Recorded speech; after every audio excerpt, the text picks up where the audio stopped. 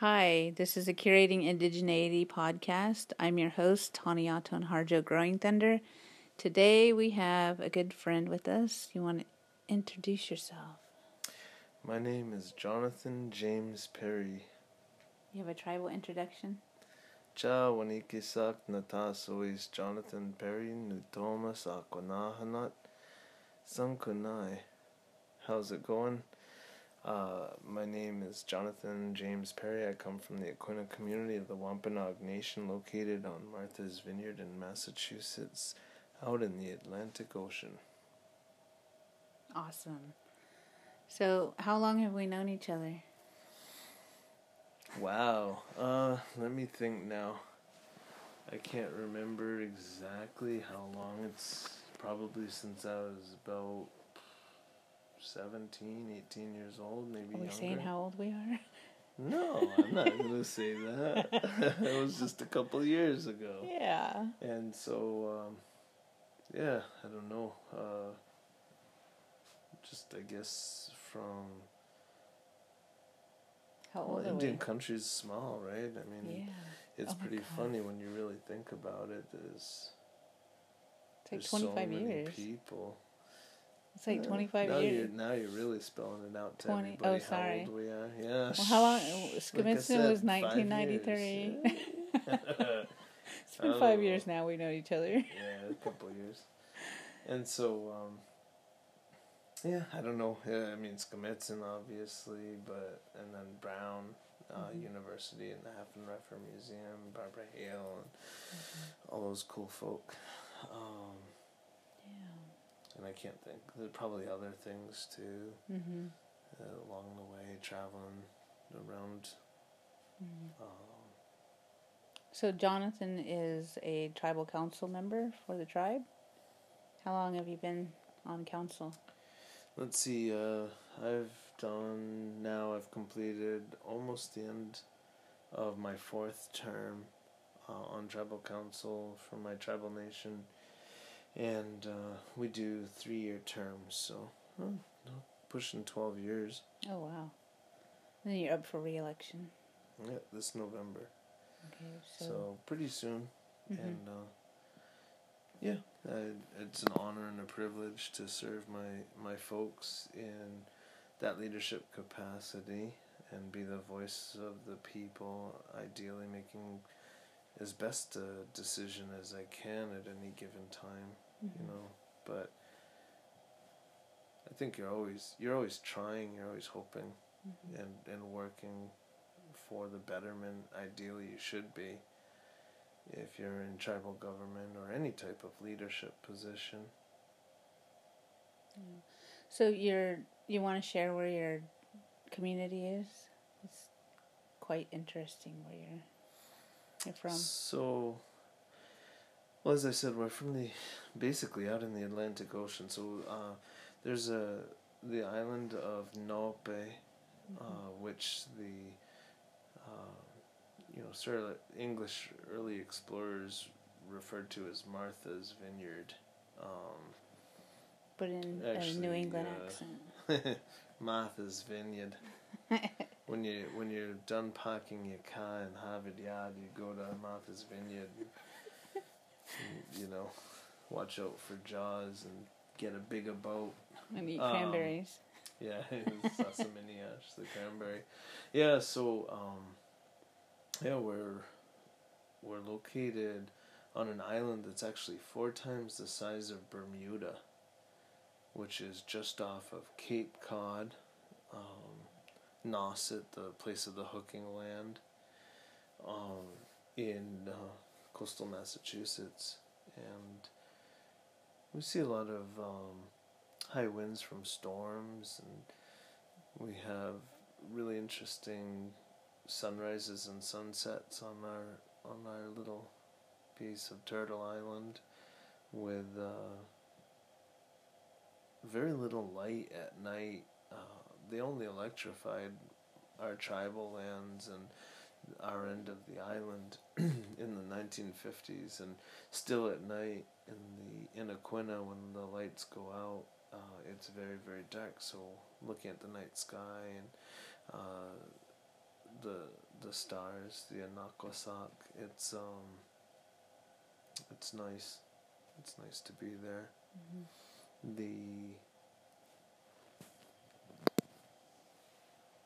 The playground of the wealthy aspect of it is somewhat taxing on our people because of the cost of land and resources and just the food and things of that nature that make it pretty cost prohibitive. It's always been taxing since it became an affluent place for us, and as a result, we have a hard time retaining young tribal members who don't have the funds and the ability to purchase real estate. So unfortunately, a lot of tribal members move to the mainland, and so our community isn't necessarily growing on the island. It's growing. Our tribal population's growing, but it's difficult to grow in that space. Well, one thing that I want to share with our listeners is who you are as an educator, because you're quite knowledgeable as a young man, but not only that, we all rely on you quite a bit to teach us, because you just throw it down, smack down with the history and knowledge, and I learned so much when I'm hanging out with you that you want to share a little bit about your upbringing and how you were raised to share the knowledge of accuracy of history. And certainly, so, and I appreciate that. That's kind words. For Smackdown. well, I mean, I think I have to give a lot of credit to some of the teachers, community members, and of course my family, my immediate family, in helping me to be grounded and understand my place and our history and history in general. It helps, I think. My mother was a school teacher in the Northeast, and she is a very good teacher. She's very knowledgeable. She's an art historian, artist, and by her training and came from, and we are, I think, considered a fairly artistic family, right? So my uncle was a excellent painter and an opera singer. My aunt was an opera singer and singer in general, and a great artist. And my mother is an excellent singer and an artist. She's a scrimshander, which is a very old style of artwork that is a mix. It's kind of a mix of different cultures from around the globe, actually, that came together in this like scrimshanding tradition, decorating whalebone and ivory from whale teeth and things of that nature, with inks and etched design work and patterning, which comes from a lot of different cultural backgrounds. So you have influence there from shell carving and wood carving and bone and ivory work and baleen being the plates that whales filter the krill through. So they push the water out through the baleen plates. So it's a material that actually started to become hard to get with the over whaling in the industrial whaling days, and plastics were invented to replace it. So corsets and certain types of fittings for things were made from whale baleen prior to plastic being a thing.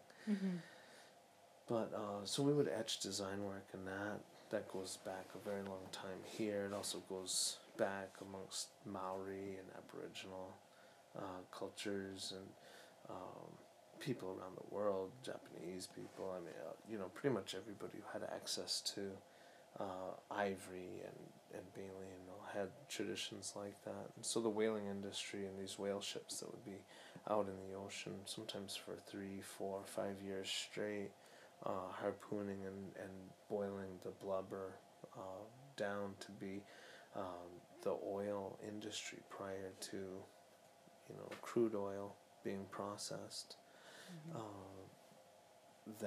That was an industry my people got heavily involved in, being who we were, being whalers traditionally from our traditional vessels and subsistence whalers. And then your location. Yeah, it became part of the industry that we fell into or helped to create, basically, and owned a good percentage of it in the early days. I think it'd probably be shocking for a lot of people to realize that Native folks in the Northeast were some of the creators of the oil industry in a way, but not in that, what is perceived now as a pretty negative way, because of the destruction that it's caused. Whether you're talking about the over whaling of the late early 1900s and mechanized whaling methods, or whether you're talking about the extraction system for crude oil and all, and some of the devastation from the fracking and all. I guess in some ways we all own parts of that. Anyone who drives cars or comes from whaling people or leases their land out or whatever, we're all tied to some of this stuff. But I don't think people realize there were very very affluent northeastern native people owning ships and processing and selling whale oil, which was the considered and still is considered the finest oil on earth. Yeah. So that was something. But anyway, that's a long and drawn out thing, explaining kind of that interaction point that we had with various cultures and how our people got into the baleen and whale ivory and bone carving that became the industry, the scrimshanding industry. Yeah. And so I grew up with my mother doing scrimshaw on 2-3 pound ivory teeth from sperm whale, massive, like, some of them were 80-90 feet long. I don't even know how many tons those animals were. And so my ancestors harpooned those whales and or sometimes even owned the ships that were out hunting them, and then would take the bone and the teeth and all that. And it wasn't the first time our people accessed all that. We harpooned whales from our canoes, our mashoon, in the ocean. The English, when they came into our waters in the 1500s, talked about our vessels being longer than their ships with larger complements of men, and talked about us sailing by them. And oftentimes would flee the coastline here and go other places because they said there were so many people on the water, so many of our ships out, that they feared they would be quite easily overtaken. And so sometimes captains in those days would sail from the Maine coast all the way down to Virginia, they say, before they would find a bay that wasn't thousands of native people and hundreds of vessels. And they would find space down south sometimes where they could anchor and go to shore without having to deal with Native people, you know, or large numbers of Native people. So the population was huge, and you know, the activity on the sea was constant. It's not like the lies that you know, appear in some of the writings that historians like to use. They're strangely avoiding all the stuff that was written that completely contradicts the unpeopled, unpopulated landscape, and you know, the wild lands that they came into and said, oh well, nobody's here, so we can take it. Well, you know, nobody but those millions and millions of people over there that, you know, are living everywhere. Yeah. Well, that's really what the Curating Indigeneity podcast is about, is land, culture, education, knowledge, preservation. So that's why I asked you to talk about that, is because it's a part of the podcast that we really haven't reached into, is the sovereignty of education. But not only that, our authorities as Native people, with these true and valid connections to our ancestors, but not only that, the accuracy is written in history. And so I know one project that you're consistently working on is celebrating Wampanoag Day. And you want to talk a little bit about that? So how do we get there? How do we get to that point? Yeah, well, I don't know. That's a so I guess I think knowledge and connectivity is hard to. It's something that you can't really take credit for. It's a community thing, right? I mean, I think one of the reasons we've maintained our identity, why Native people oftentimes are able to find successes and continuance in very trying times of horrific efforts to destroy us, enslave us, break us apart, bring us down, starve us out, whatever, it's always been the community aspect, the retaining community structure and protocols and sharing resources and speaking as one voice, and working together for the ideal sort of outcome. And so you're adaptive, and you're careful, and you're thinking long term, and you're strategizing, even if it's just over the tiniest resources in the most limited situation. And so I think our education system is tied to that too. Our knowledge, our stories, our connection to space, it's all tied to that community outlook and that shared resource, right? Resources aren't just things that you could eat or sell, but they're your stories from your aunties and your grandparents, and all the elders and loved ones around you. They're the songs and the dances. They're the cooking. They're those bits of knowledge, the bits of hope, and those connectors to your ancestors.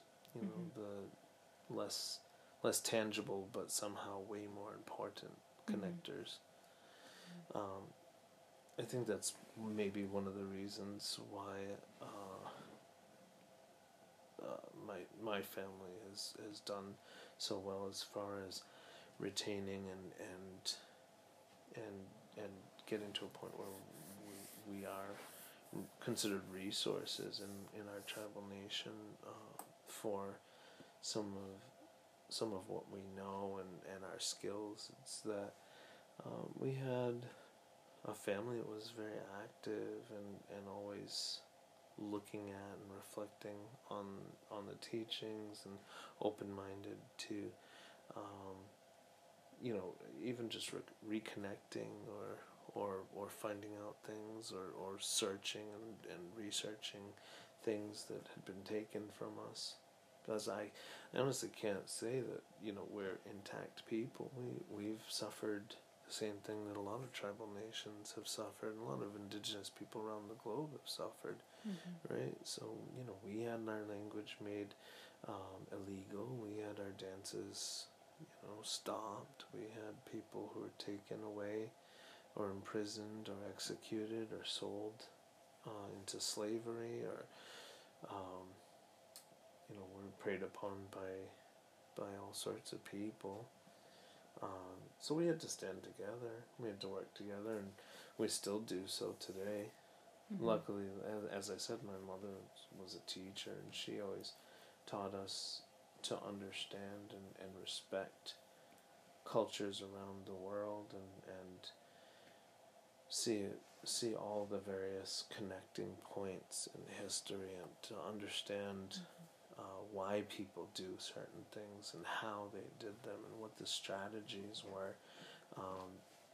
That there were oftentimes reasons that people treated Native folks a certain way, or why they took certain things away, or and also why they valued certain people, or it's always interesting, I think, to look at where we have been and where we're going as a people, and how we've gotten to where we are right now. It's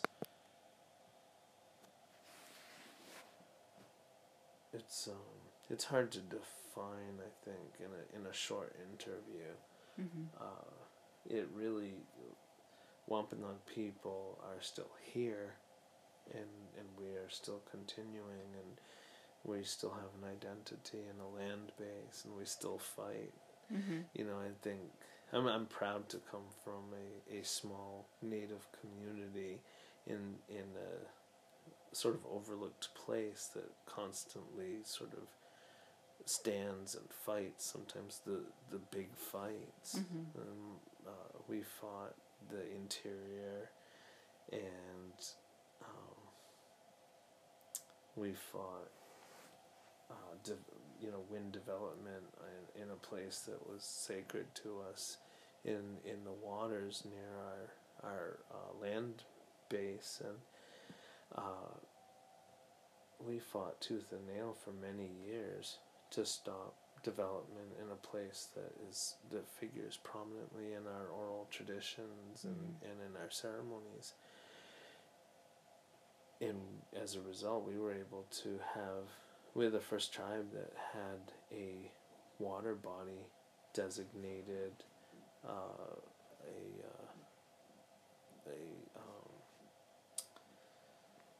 tribal cultural district, or a tribal cultural property for preservation. So it went into the National Register as that's never happened before in the United States. Yeah.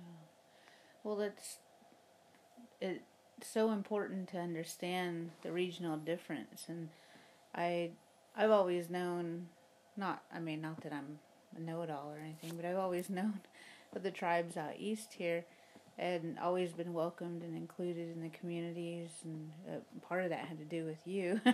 It had taken me around and introducing me, but it's hard, like when I talk about other happenings in the country and my neck of the woods out west, and some people haven't even heard of Wampanoag tribe, or they've never heard of Narragansetts, and it's kind of hard for me to believe, because it's a major force of American history of where things were. And I'll have to share with our listeners, back in the day, remember when I was a teenager and you took us to Plymouth Plantation and you showed me that rock. Yeah. And I started crying when I looked out at the water, and you were like, "What's wrong with you?" And you were like, "It's not even a real rock. It's like somebody found it and dragged it down the road." And I know. And then I was like, "Well, that's where it all went wrong." It's such a complicated history, right? I mean, I think I think that there's no comprehensive native education system in the United States that walks through all the important aspects of tribal nations and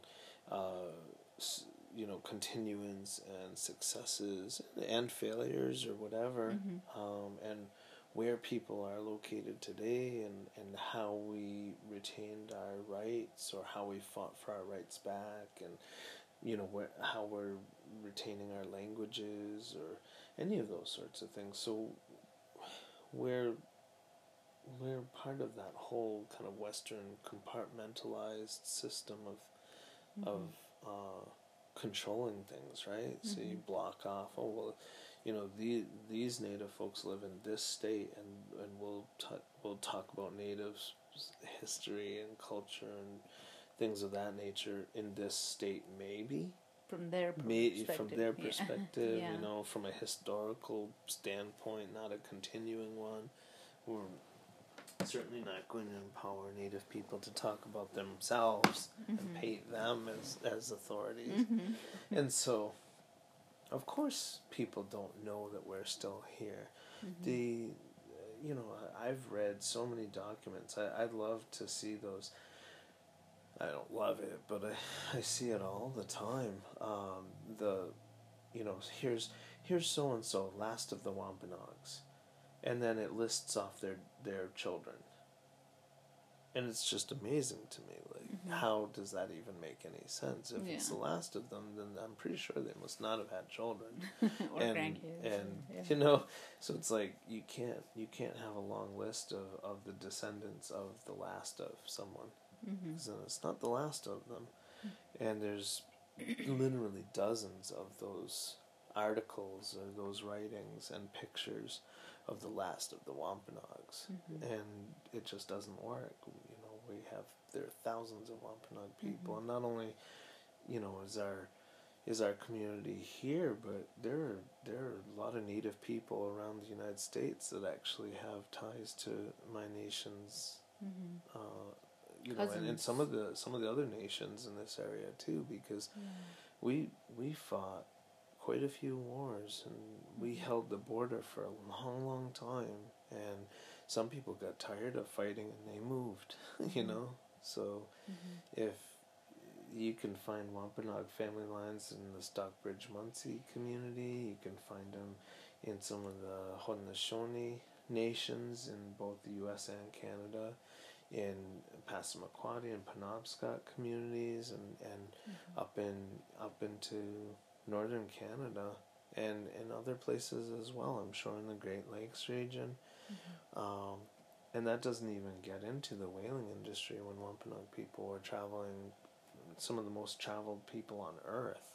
I mean, they were government paid explorers with multiple ships who hadn't gone to places that Wampanoag folks were commonly going. So Wampanoag folks were in Japan, they were in China, they were in New Zealand and Australia, they were at the South Pole, they were at the North Pole, they were on the North Slope Burrow, they're pretty much everywhere. England, France, Oklahoma. Oh yeah, well, some of us got over there. Some made it some way there. Folks out here were very well traveled and married into places. There's Wampanoag folks from Martha's Vineyard, from even my own immediate family line, that married into Maori communities, and there's I think hundreds of folks who are descendants of some of those Wampanoag men who married Maori women, and that in and of itself is interesting. Where there's really, I guess at this point there'll be never a last Wampanoag, but it may be other cultures and other parts of their family line will take over, have taken over, but. Well, it's just like a catchphrase, though, like last of Mohicans, last of the Apache. We're rid of them. We won. Yeah. Oh yeah. We won. Yeah. Right. But, well, yeah. I mean, I don't know. We're definitely being coastal people, we're definitely taking some of the earliest hits. Yeah, and that's really where the Scandinavian people were probably in this area. So we definitely know Leif Erikson and people like that, and 1100 were active north of here. But it's very likely that the Scandinavian, the Viking folks, quote unquote, would have been active in this area. The Basque and Portuguese were active in this area very early on, pre-Columbus, really.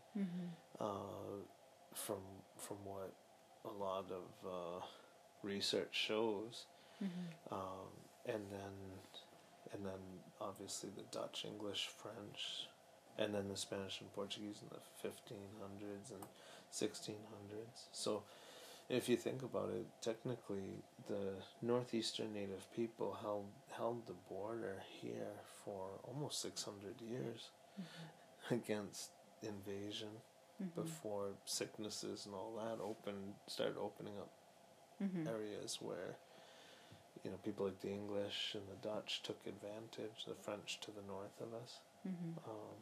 So there's definitely a misunderstanding and a lack of education in Indian country in general, because I constantly have to hear about how, you guys let them in, and you hear that a lot. You hear that? But it's really funny. I mean, we weren't the first people. Florida was dealing with the Spanish before we were dealing with the English here, and the tribal nations down there. The Virginia colony predates any settlement efforts in Massachusetts. So, and other areas too. The French were up north and in the Maritimes before the English were here. So it really wasn't.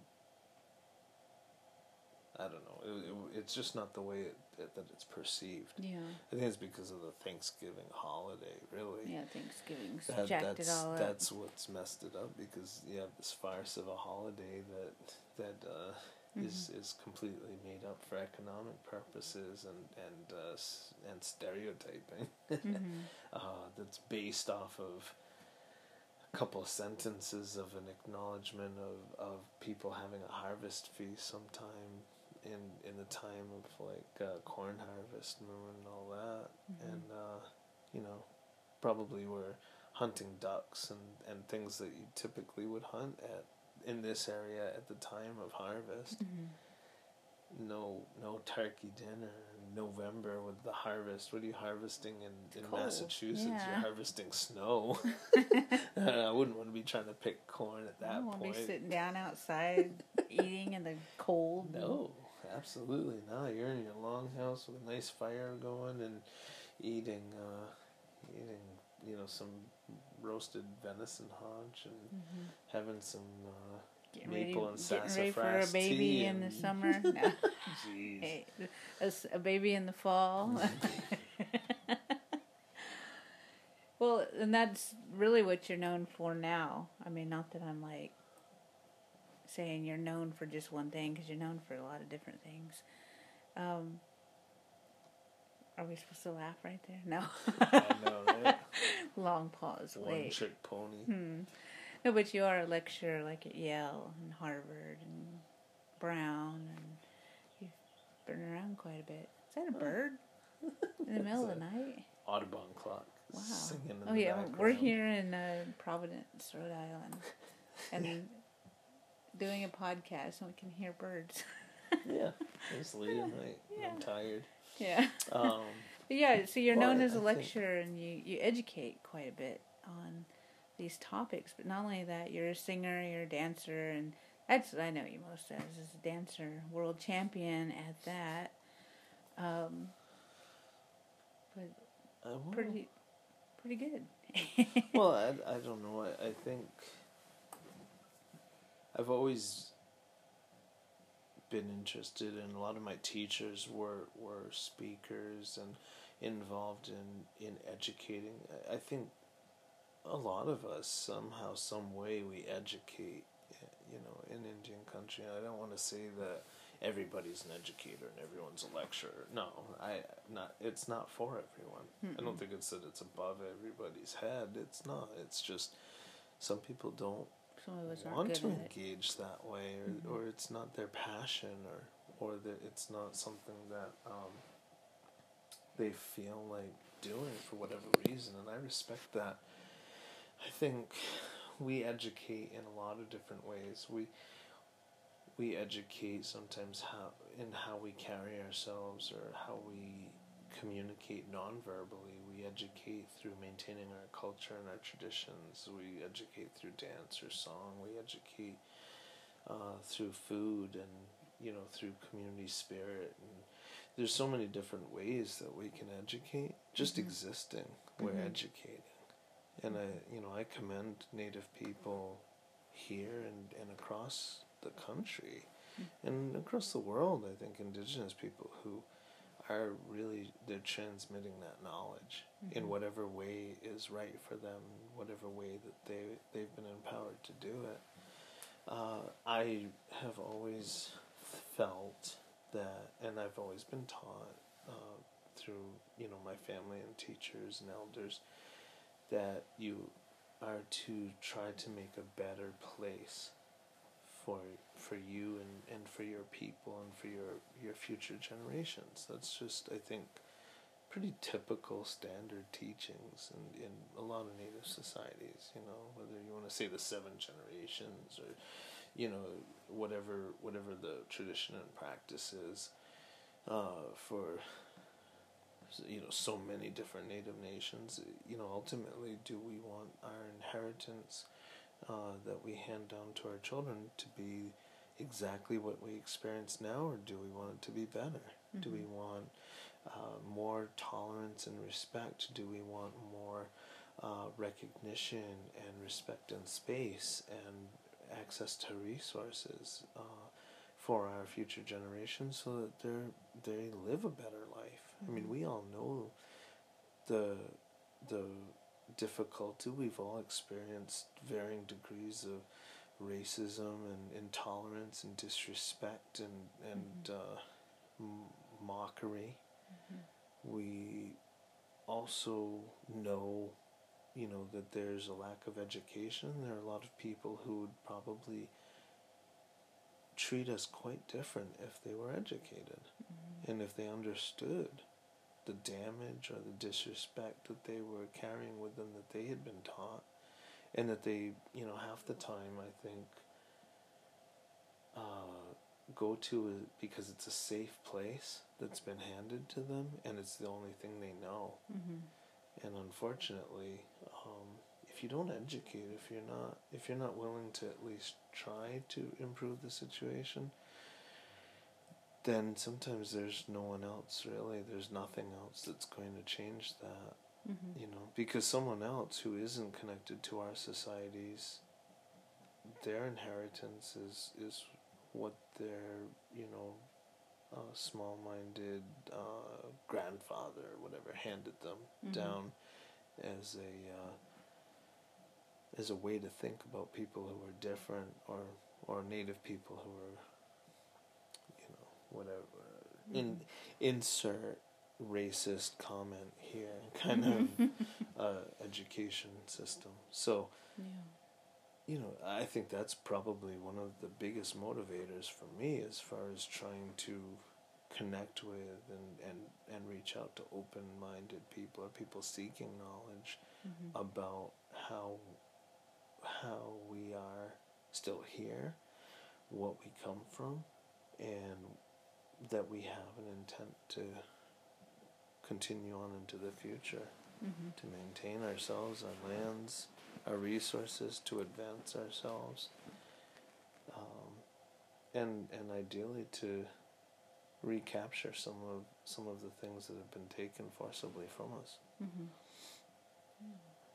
Well, now that we learned all about you and what you do, Everything. You do everything. Yeah, there isn't anything that you can't do. So we talked before with Shanae Bullock about some of her projects with paddling and the Machoon, and that's one thing that you worked on that I was able to experience. Also, you want to share a little bit about that, and then we'll go into your jewelry. Sure. Well, I think the part of the motivation with the maritime trade and tradition,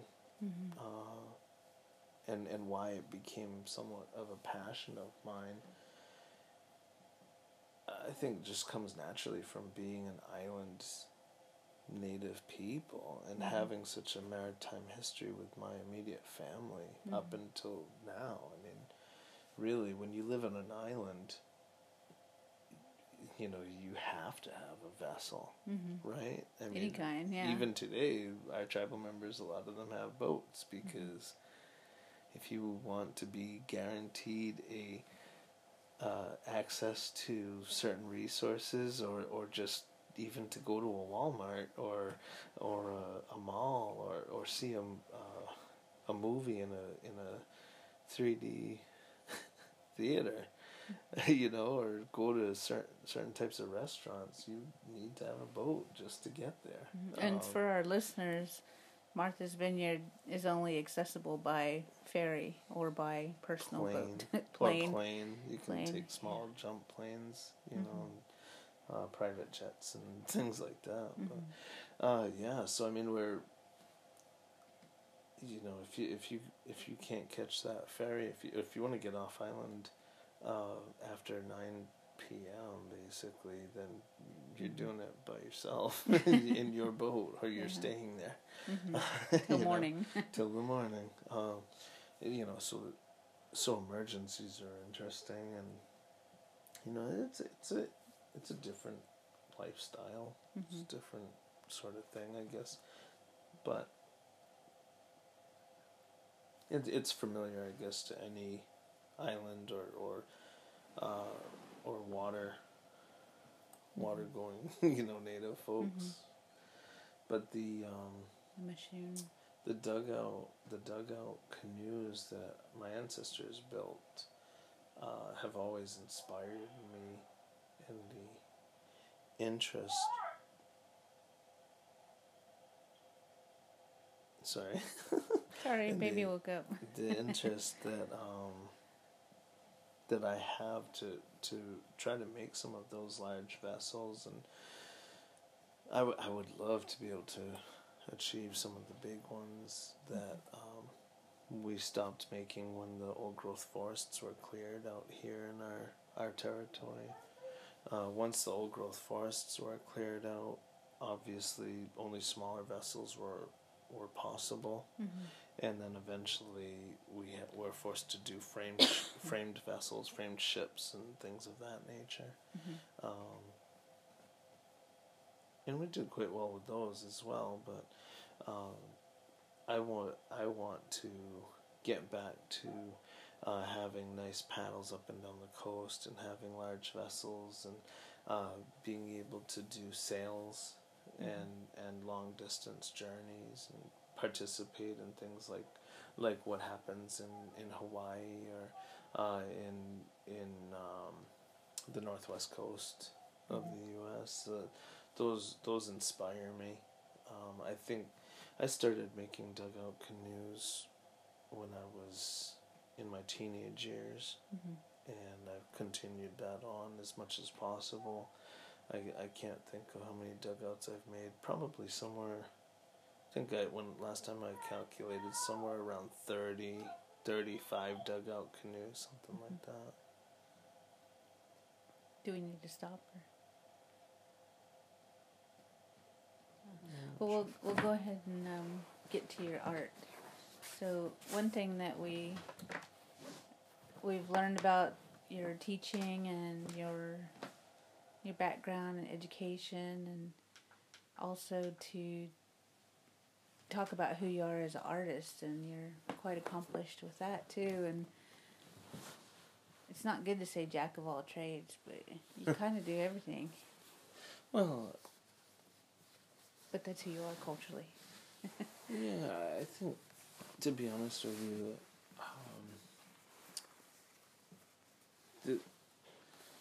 it's like in the Sukwapiak and the Wampampiak, the white shell and the purple shell beads, and how we weave them together, and the wampum belts. For us, the white shell represents health, spiritual, mental, physical health. It's that white, it's that pure, it's that reflective light. And so when you weave the white, those white shells, which represent that health, and you take the Sukwapiak, the purple shell, and you weave that in, those represents the eyes of our ancestors, right? Those dark beads. And so when you weave those beads together, you're weaving the two things that you need to live well. So you need health, and you need knowledge, teachings. Everything else is provided by creation. The creators gave all these things life and put this land here and gave us a place to call home, and so that resource base and that protective, that space, that extension of us in the earth and around us in the waters, that's there, and all you need is the health and knowledge to be able to live in that space. So that's part of, it's not everything about the beads and the weaving of the wampum belts and all, but that's part of it. That's part of the teachings, right? And so I think ultimately, like my ancestors, I've always wanted to understand how to do what our people did and continue to do, and to try to master it as best I can, and understand the resources and understand the sacrifice of the beings that gave us the ability to do those things. So I need to know how to make a dugout canoe. I need to know how to go quahauging and fishing, and how to, make the things that my ancestors made, and make the things that, the adornment, for instance, understand metal, understand bone, understand stone, understand all these various things that are around us and part of creation, and connect to those things. And I want to be able to not only continue the traditions and the practices, but also to respect all those varying things around me, and connect in all the ways possible to connect. So part of it is for me, part of it is to teach my son, and to teach any other tribal youth that would listen and spend time with me. I try to mentor as much as possible. And that is one thing that you find when you come to your house here, that you're very welcoming, and there's always an open door. And toys on the floor now. And toys. My house is the exact same way. That's the beauty of having a 2-year-old, right? Toys everywhere, no matter how many times you clean. Yeah, you turn around and back out. Well, it doesn't change. We range from 6 to 24. When they get older, just get more expensive. They right? do, yeah. Yeah, it becomes an iPod or a phone cord or something. Or after a car. a while. Yeah, a car in the front yard. It doesn't go anywhere. But yeah, part of that is seeing how much you are able to contribute back to the community, and that's something that means a lot to a lot of us, because you provide so much, and it's evident in who you are as a good person and a good educator. And I've come in the door sometimes here at your house and seen groups of young men carving paddles, or you're got an anvil in the middle of the floor hammering out a piece of jewelry for something, or sewing machine going to town on the kitchen table or something. But it's living, and I guess that's what we want to teach our listeners, and let them know that it's a living art and it's every day. It lives within us on to the next generation. So that's what. Absolutely. I think it's for me. I have a hard time defining myself. Mm-hmm. I think maybe some people look at me and think, yeah, that man's kind of crazy, and I don't know, maybe they're silly. Right, but to be honest with you, I find that I'm most excited when I'm challenged with something, when I'm working with materials that I'm learning as I'm trying to work with them, when I'm trying to understand new ways of manipulating metal, or when I'm making an effort to shape certain things, achieve a design that represents me and my understanding and my place, but also is a nod to my ancestors and their work. And Mm-hmm. so I think of it as giving life to the materials around me that I work with, in part through the teachings and the connection to my ancestors, and how they've helped to form who I am, and I'm forming this piece of artwork out of something because of what they formed me out of. Mm-hmm. So it's, I guess, I like that excitement and that challenge.